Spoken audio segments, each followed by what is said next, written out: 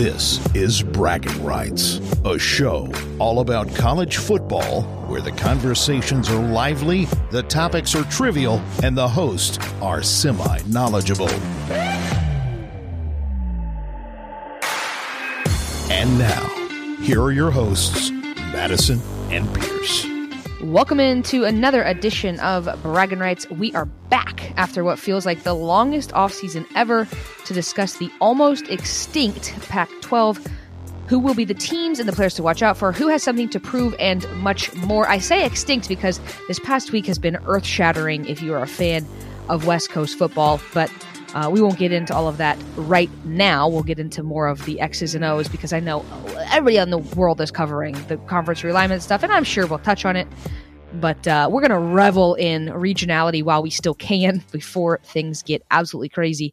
Before we get into all things out there on the West Coast, I need to introduce my co-host. I'm Madison. I'm joined, as always, by my brother, Pierce. Pierce, how are you? I'm doing very well. It's an exciting time. Obviously, I'm ready to put all this BS behind me in regards to conference realignment. I mean, this is the time where you start ramping up for the season and you're getting news from practices and all that, and you're getting really excited for the season. And we just keep getting update after update after update of, this team going there and this team going to this conference. And it's gotten pretty old. I'm pretty tired of seeing all the news. So this is a little bit more normalcy, and I'm excited to jump back into it. It feels like you got NFL preseason games here tomorrow, Friday and Saturday.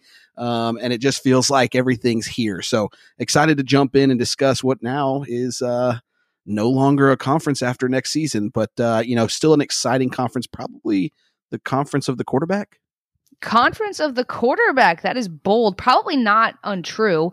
Obviously, you've got reigning Heisman winner Caleb Williams there still with USC, and a phenomenal quarterback coach that just churns out.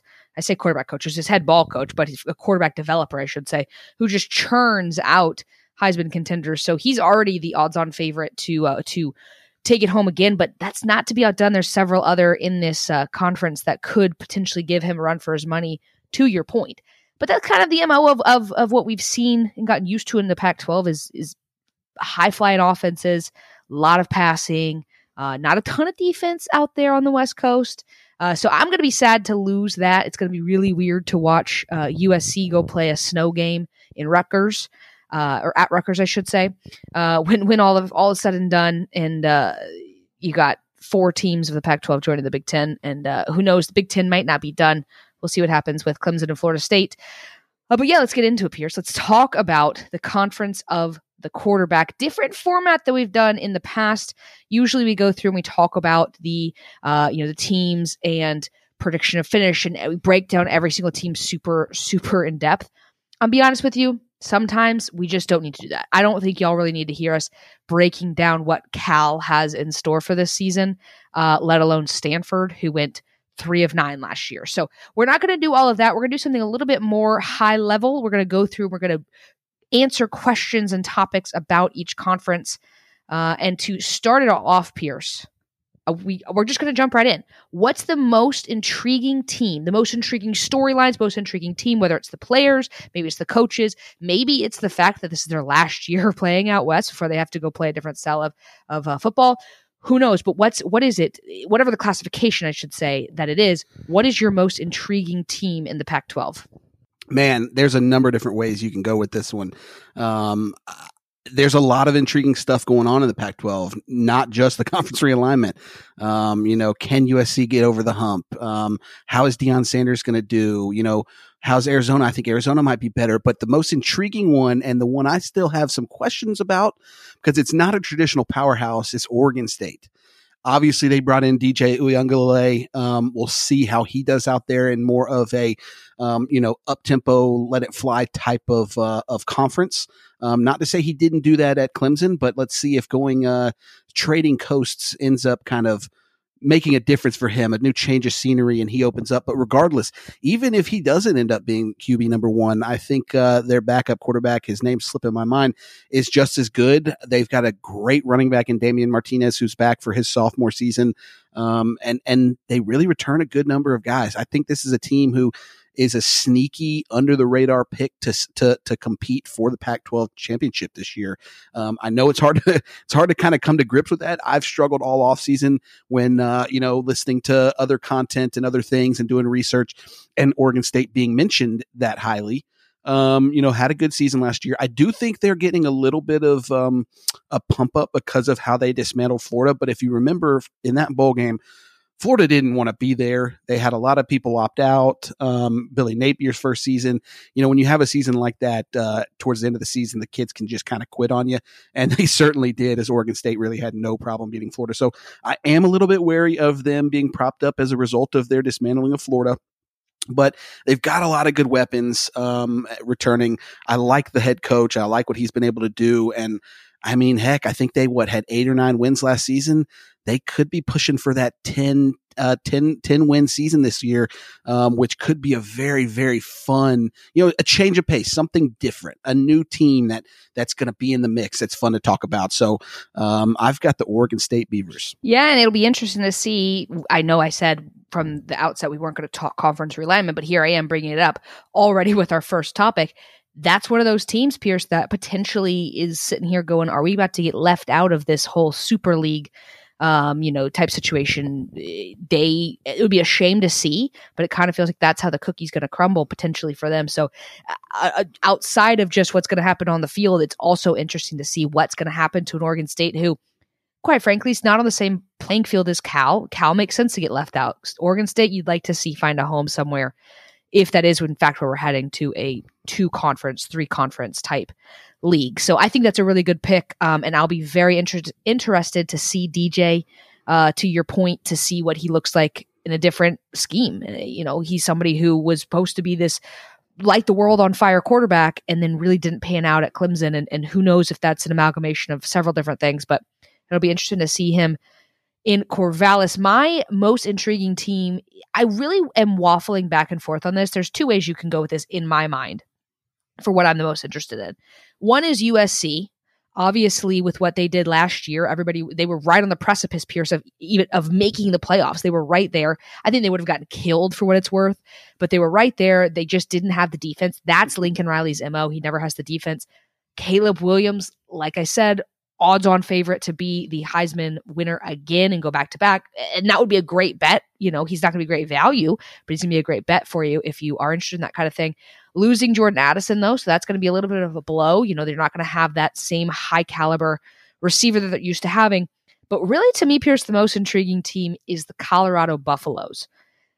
Now, I never would have thought that 24 months ago, 18 months ago, hell, maybe even 12 months ago, that I'd be saying the Colorado Buffaloes are one of the most intriguing teams of the Pac-12, but that's where we sit because of who is at the helm now for them, and that, of course, is being Deion Sanders. He brings in a lot of focus because he's such a character in the college football world and college football and sports sphere in general, I should say.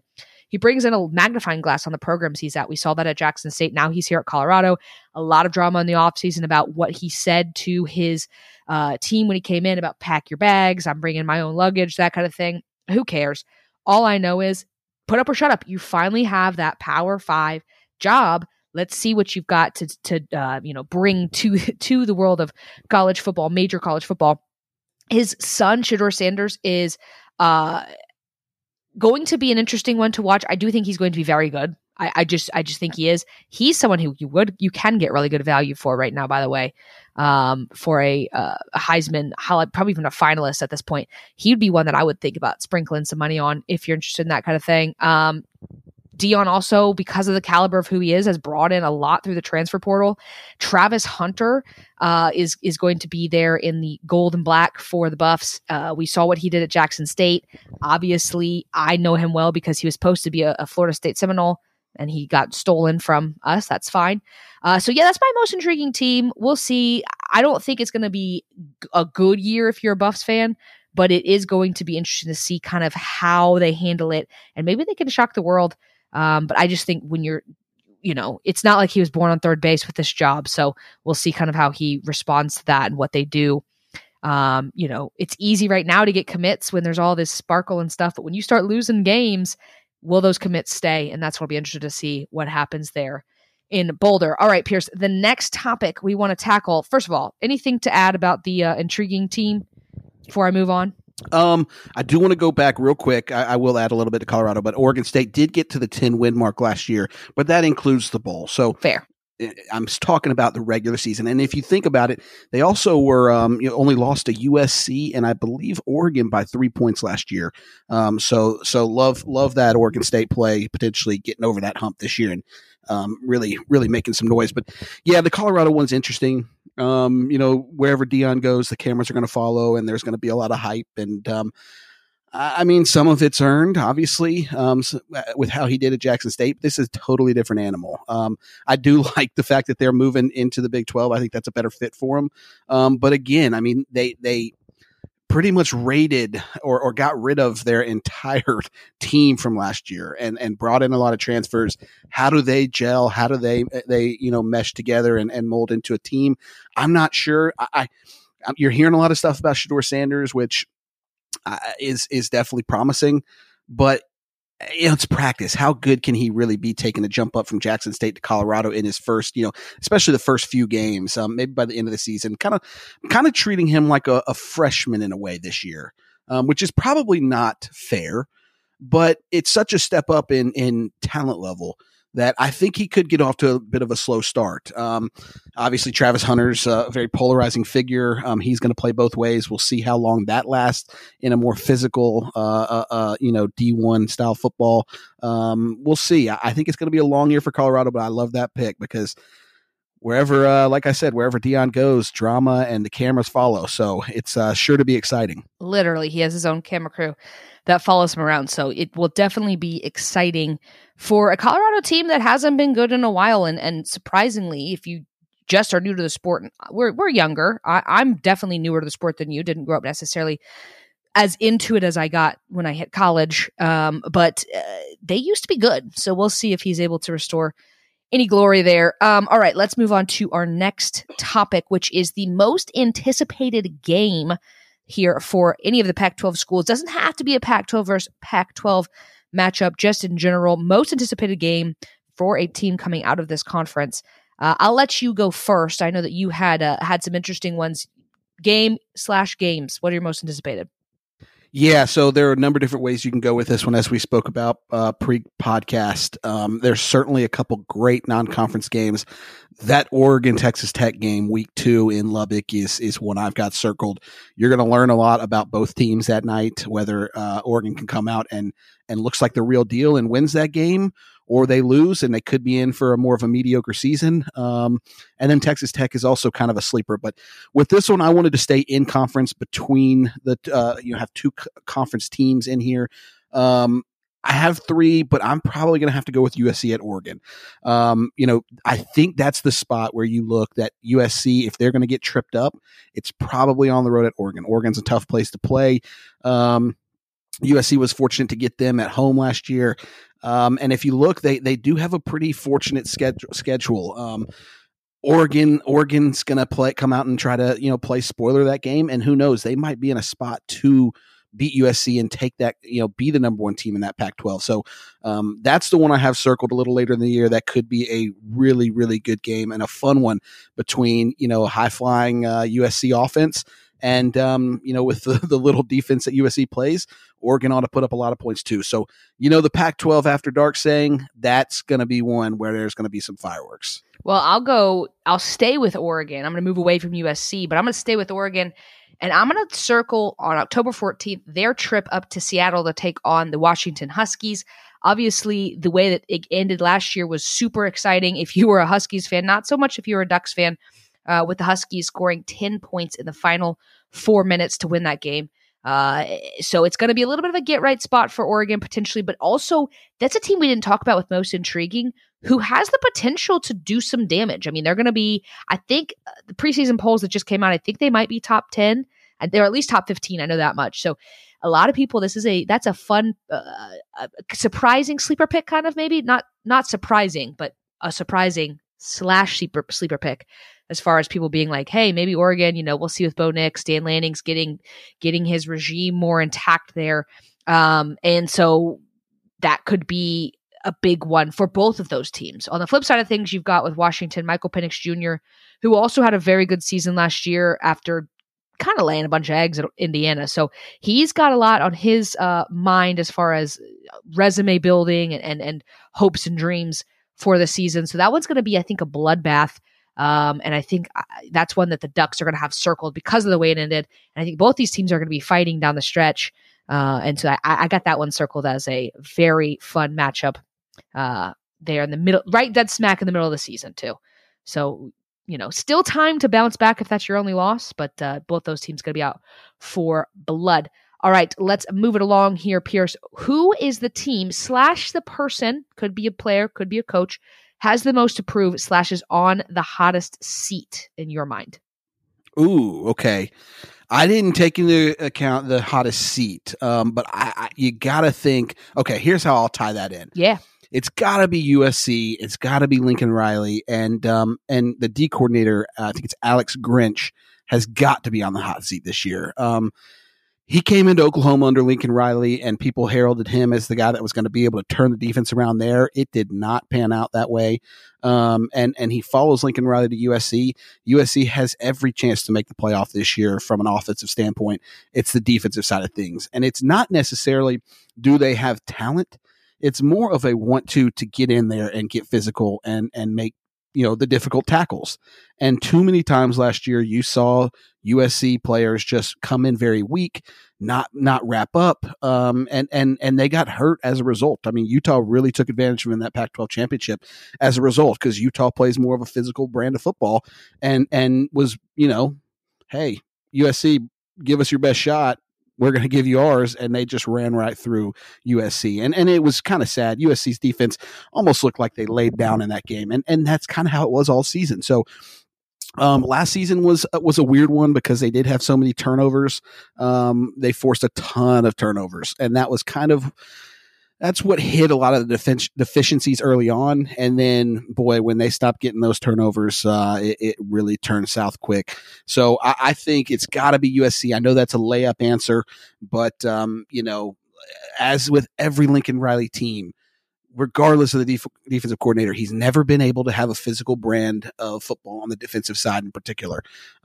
Is this the year? I'm not sure, but it better turn around at least a little bit, or else Grinch could be out there in LA.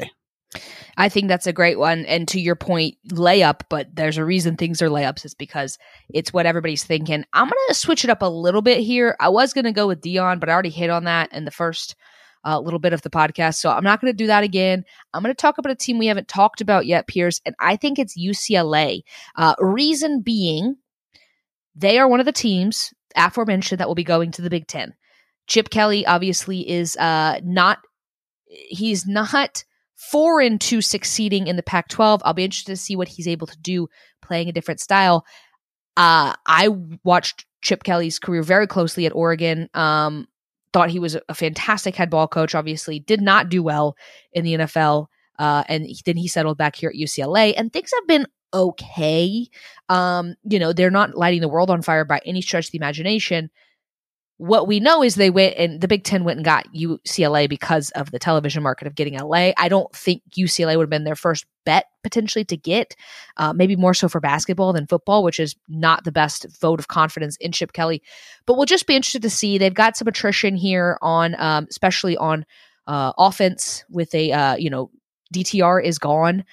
So they're going to have to plug in some holes. And I just think in general, you see statistically coaches either win a national championship within the first 5 years of being at a school. Now, this is not always, but statistically you see it. First 5 years of being in a school, or it takes them like 15 years.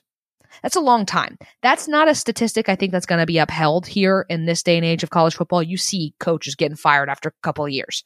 I mean, we saw Brian Harsin get fired in record pace. So I don't think that he's going to necessarily make it to year 15, especially with the new caliber of competition, with them having to travel out east. So I think this is a big year for him to kind of get his ducks in a row before having to move on and start playing a different kind of style of football. And he's a guy who is more of an offensive mind. So he's going to have to shift that a little bit too. So that's my reason being. I know you're going to talk about a player for UCLA when we talk about our players to put on your radar. So I won't get too far into that and talk about their roster too much. But I don't know. It just feels like a little bit of a put up or shut up for Chip Kelly of like, you got to turn the corner a little bit this year, just a little bit this year, in order for me to believe in what's happening down there with the Bruins.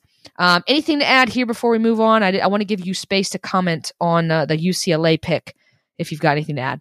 I like it. I like it a lot. I think that's a smart pick too. If we're staying in SoCal for these two answers, it's going to be interesting. You thought that last year was going to be the year for Chip Kelly to really, I'm not going to say turn things around, but to hit it big. You had Dorian Thompson-Robinson back.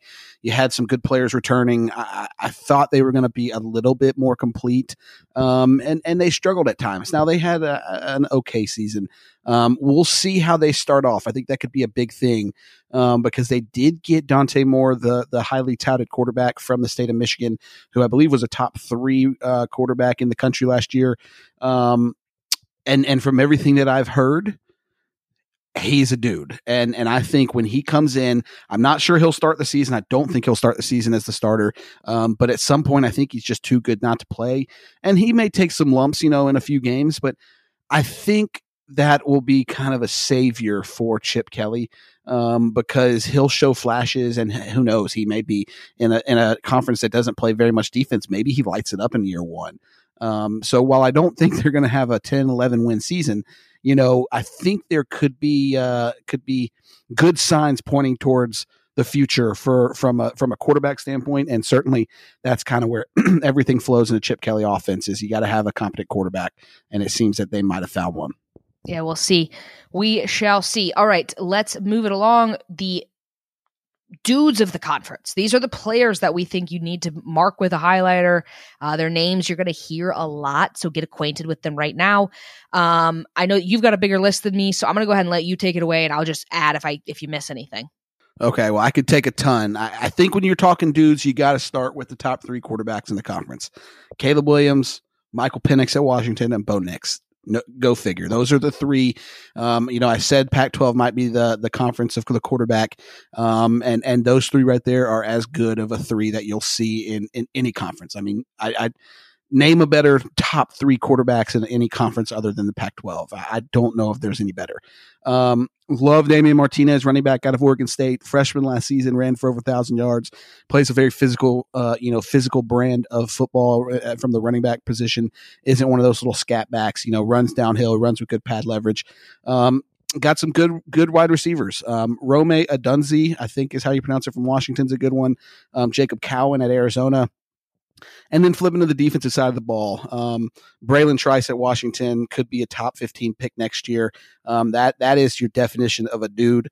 And then you've got some good ones on the back end. Kalen Bullock for USC and Cole Bishop for Utah, locking things down from the safety position. And there's a couple other really good ones too. I think one person that could be in that elite dude category when all is said and done, we'll see. I know we're a little biased, but Bear Alexander at USC, you never know. So they've got just looking at their preseason 1st, 2nd, 3rd, and 4th team rankings. I think that this is a better conference top to bottom this year, which just makes it all the more disappointing that they're disbanding the conference. Yeah, I alluded to it earlier, but Latu there on defense for UCLA linebacker. Mm-hmm. I don't think you mentioned that one. I said Travis Hunter when it came to Colorado. That's a player who could be on the starting position for any team in the country. That's how talented he is. He just so happens to have hitched his wagon to Deion Sanders, so he's going to make some waves there. He's a name you're going to hear with Colorado. And then a running back, Bucky Irving for Oregon. I think if he's got a good season this year, that's going to really help Bo Nix and the passing game open things up for him. We'll just hope that they don't have a meltdown like they did last year, because they looked really freaking good. Or not a meltdown, I should say. Let's hope they get off to a better start than they did last year, because they looked really good down the stretch there with the Ducks. All right, so those are the dues of the conference. Now it's time for just some slate predictions. We're not going to make predictions as far as who's going to win the conference and stuff. You'll have to stay tuned for that. But here is just kind of predictions of, hey, I'm going to go ahead and put it out on the line. I'm going to go ahead and I'd be willing to put a couple bucks on these teams being good and or bad. So who is your prediction of the best team in the Pac-12? So I guess this is kind of your winner. This is kind of your winner. I was going to say, I was going to have to lead with, well, I went with exactly what you said we weren't doing. I've got USC winning the conference. But if you want to get fun, though, I do think that this is a year where you could see Washington win the conference. They return 15 starters back. Unfortunately, they do have a much tougher schedule this year. They do have to play USC and Utah, so I'm not sure they can get through unscathed there. But going 11-2 last year with a win over Texas in the bowl. Penix is back, which is a big thing. You saw how good he was when he went out to Washington in his first year and reunited with his offensive coordinator that he had his freshman season in Indiana when they had so much success during the COVID year. I think there's a very good chance that if Washington can navigate some of their more difficult games, Washington has a chance to finish in that top two. And when you get a second shot or when you get a shot at USC, hey, you never know what might happen, especially with Washington. When you look at their defense, they have some dudes on defense, and I think they might be able to stack up better with, not stopping, but maybe containing or corralling Caleb Williams a little bit better. And if USC can't play any defense, I think there's a realistic shot that Washington is playing for the conference championship this season, probably against USC, and a very realistic shot that they could win that, barring a bunch of injuries or anything crazy that happens, because this is a very talented Washington team. I agree. I think that was going to be kind of if you went USC and went chalk, I was going to say Washington just for but you covered it. I'm not gonna be a dead horse there. Oregon is one that I think that you can't necessarily write off. I just really think that they have something special. I think that they could be a team that you see lightning in a bottle. But I agree with you. I think it's USC's to lose, and I do think at the end of the day, when the dust settles, I think USC is standing atop the Pac-12. Defense be damned. I think that that's just the level of quarterback play they're going to have and continue to have.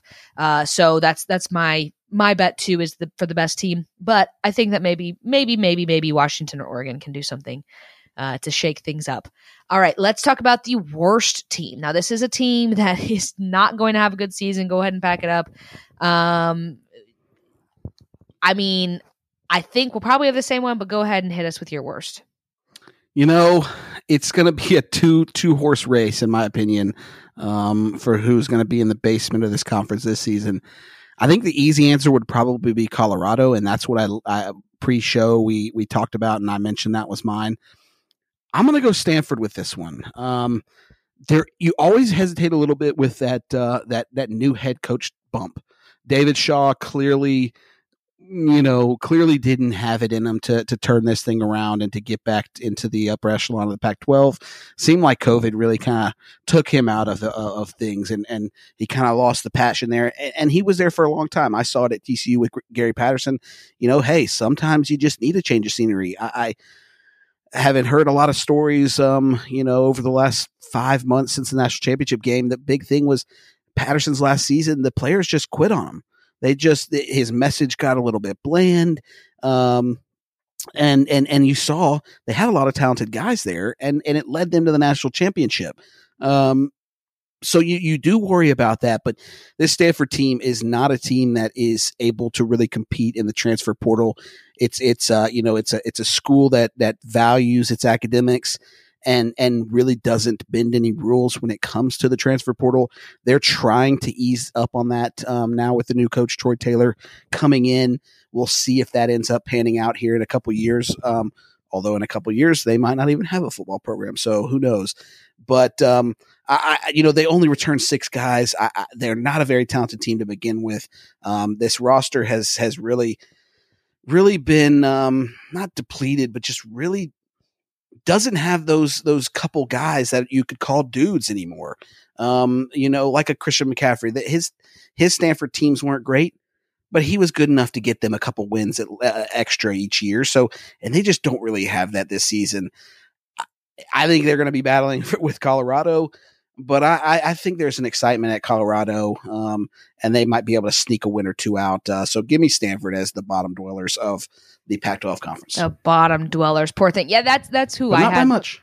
Yeah, that's who I had as well. I'm one team that we didn't mention, so I'm just going to go ahead and run it by is Arizona State. I think that they're potentially going to have a tough run as well. They have a new coach as well, Kenny Dillingham in his first season there. They've been bad. I'm not even going to sugarcoat it. It's been bad for them. Which the Herm Edwards experiment was just doomed from the get-go. Let's be honest here. There's somebody who maybe they get the first year coach bump, or maybe it's, takes a little bit of time to turn things over. They certainly have not been lighting the world on fire in terms of transfer portal. That's the one thing that I kind of give towards Colorado, is the fact that Colorado has been lighting the world on fire with the transfer portal. Arizona State, I should say, hasn't. So they're a team too that I think at the end of the day is going to be just kind of get through it and hope you can kind of develop it on to the next year. I don't think the Sun Devils are going to have much to write home about. And I'm looking at their schedule right now. They don't have the easiest schedule either. So that's not going to be super fun for them in Tempe. All right. Last thing we're going to cover, Pierce, your sleeper team. So this is a team that might shock people at the end of the day. They're not necessarily going to win it, but there's somebody who might make some waves. This is certainly your team, your Texas Techs of the world. The one who you look up and you say, hey, they won the games that caused the trajectory of the end of the season to change a little bit. So who's your sleeper team here in the Pac-12? Well, I've already talked about them a good bit at the beginning of the show, and kind of like you hinted at Texas Tech, this team's getting a lot of love, which certainly scares me. It almost makes them feel like not a sleeper team, but give me the Oregon State Beavers. This is a team last year that went 10-3, 9-3 in the regular season. They got that big bowl win over Florida. They had two of their three losses, like I mentioned earlier, were by 3 points to USC and Washington. They returned 13 starters from last year's team. They add DJ Uiagalelei. Even if he doesn't become the starter there, I still like their chances to really not only play spoiler, but surprise a lot of folks and be up maybe in that top 2 or 3 when all is said and done. And maybe the biggest thing for me with Oregon State this year, they avoid USC, which is a big thing because USC is the clear-cut number 1 in the conference preseason, and they get Washington and Utah at home. That's a big advantage. They've been 14-5 at home since COVID when they've had crowds back. So they've got a pretty good home field advantage. The one tough road game they have is Oregon. That's a pretty manageable schedule, in my opinion. Getting Utah's a totally different team than when they play at home. That in that altitude, that's one of the toughest, probably the toughest environment in the Pac-12 to go on the road and play. They get Utah coming on the road where they're a different team. They're not as consistent. And then they get Washington at home, which is a big one. So I like Oregon State to be the sleeper team this year. I don't know if they count as a sleeper team because they've been talked about so much this offseason, but Oregon State has a chance to really, really kind of jump up into that next echelon of Pac-12 teams. My sleeper team, Pierce, is going to be Arizona. We haven't mentioned them at all. Not a lot of attention is paid to them. They did have a losing record last year, but I think there's somebody at the end of this season that we could look up and we can say, okay, that wasn't terrible. I don't think they're going to light the world on fire, but Jedd Fisch is in his second year. Jayden de Laura is a very solid quarterback and runs a pretty efficient offense for them. Defensively, it was really bad. And I won't even lie about that. That's going to be kind of their downfall. But when you have a really good offense, you can potentially cause a little bit of chaos. So I could see them potentially getting the best of somebody that you're not really expecting. And, Jayden de Laura comes on the scene a little bit more this season. And I could see Arizona being the team at the end of the season that we look to and go, if they just hadn't lost to Arizona, then maybe they would have made the playoffs. So that's my sleeper team pick. That's a great point. And I think they're forgotten about because, Jedd Fisch came in, was an interesting hire. Obviously, I believe he was the quarterback's coach at New England, the Patriots. He comes over, struggles in the first year, but they've started to get some good recruits, which is a change of pace. And they've continued to do that. They got a couple good transfers. I think you mentioned that they've actually done better in the transfer portal than Arizona State. Justin Flo, the starting linebacker from Oregon last year, has transferred over. They also have Traden Stukes at cornerback, who's a top 6 to 8 cornerback potentially in that league. So, and yeah, you hit the nail on the head. That's kind of what I mean about the conference of the quarterback. Jaden Delore is a very solid college quarterback, and he's nowhere near the top 3 or 4 list in this conference. He definitely can put up some numbers in a hurry, and he's got a great receiver in Jacob Cowing, who could be a potential first team all Pac-12 this year at wideout. So yeah, I think that's a great team. I definitely think they sneak up and get a couple teams and upset a couple teams this season. We shall see. I know that you're not really big into the futures with Heismans, but real quickly, do you think that if that was a thing that you were going to do you think you would just ride Caleb Williams, or you think maybe it's the field? So the way my mind works is yes. Okay. Short, easy answer is yes. I think he is the most talented player at his position and at a position that wins most of the Heisman. So yes, but the way my gambling brain works is his odds are just, you're going to have to put a good bit of money to justify, doing that. And how many times has a player won back-to-back Heismans? I think maybe only once, maybe never. I think it's once. And so even if he has a great year, which he will, I just don't see them giving it to him again because he's already in the club. So no, I would not put my money on him from a betting perspective. It just doesn't, there's not as much value there. But from the top of the board standpoint, he is the leader in the clubhouse to bring it home again, because he's just that much better than most everybody else. And he's at a position that wins it most of the time. Yeah, I agree with you. I think that I'm taking the field as well. I think that it's going to take something special to see a back-to-back Heisman winner. And if that were to happen, I think that USC is winning the national championship, and I don't see that happening. So I think I would take the field as well. All right. Well, that's going to do it here for our Pac-12 preview. Just short and sweet and to the point. I love it. We will be covering the rest of the conferences in the coming weeks before we slide right into week 0 coverage. And then it's off to the races. Nothing really exciting for week 0. In fact, that Saturday night looks like I might be going to the Atlanta United game that night because Nashville SC's in town, and quite frankly, I don't really care about Vanderbilt in Hawaii, so I'll catch up with that stuff on Sunday morning. But the season's right here. I've been taking my dog on a walk every morning, and each morning it's felt a little cooler, and I'm like, okay, starting to feel like. Oh, well, y'all are lucky because it does not feel like it here. I mean, I'm not saying it feels cold. I'm just saying that it doesn't feel like I'm 2 feet from hell when I take him on a walk anymore. But I will say we have had terrible storms, so that's why.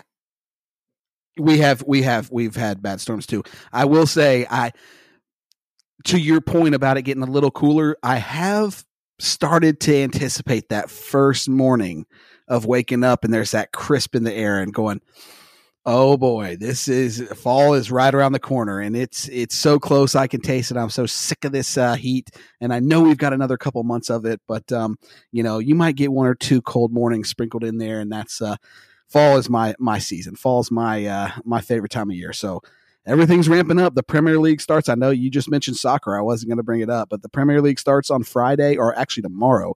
But Arsenal plays Friday, and that kind of, you got NFL games this weekend. Even though they're preseason, I'm still going to watch most of them because it's just football, and I'm excited, and everything's right around the corner. It's quickly approaching, and I couldn't be happier. If you want to know where to find Pierce, he'll be sitting in his recliner with his vest on watching Premier League soccer.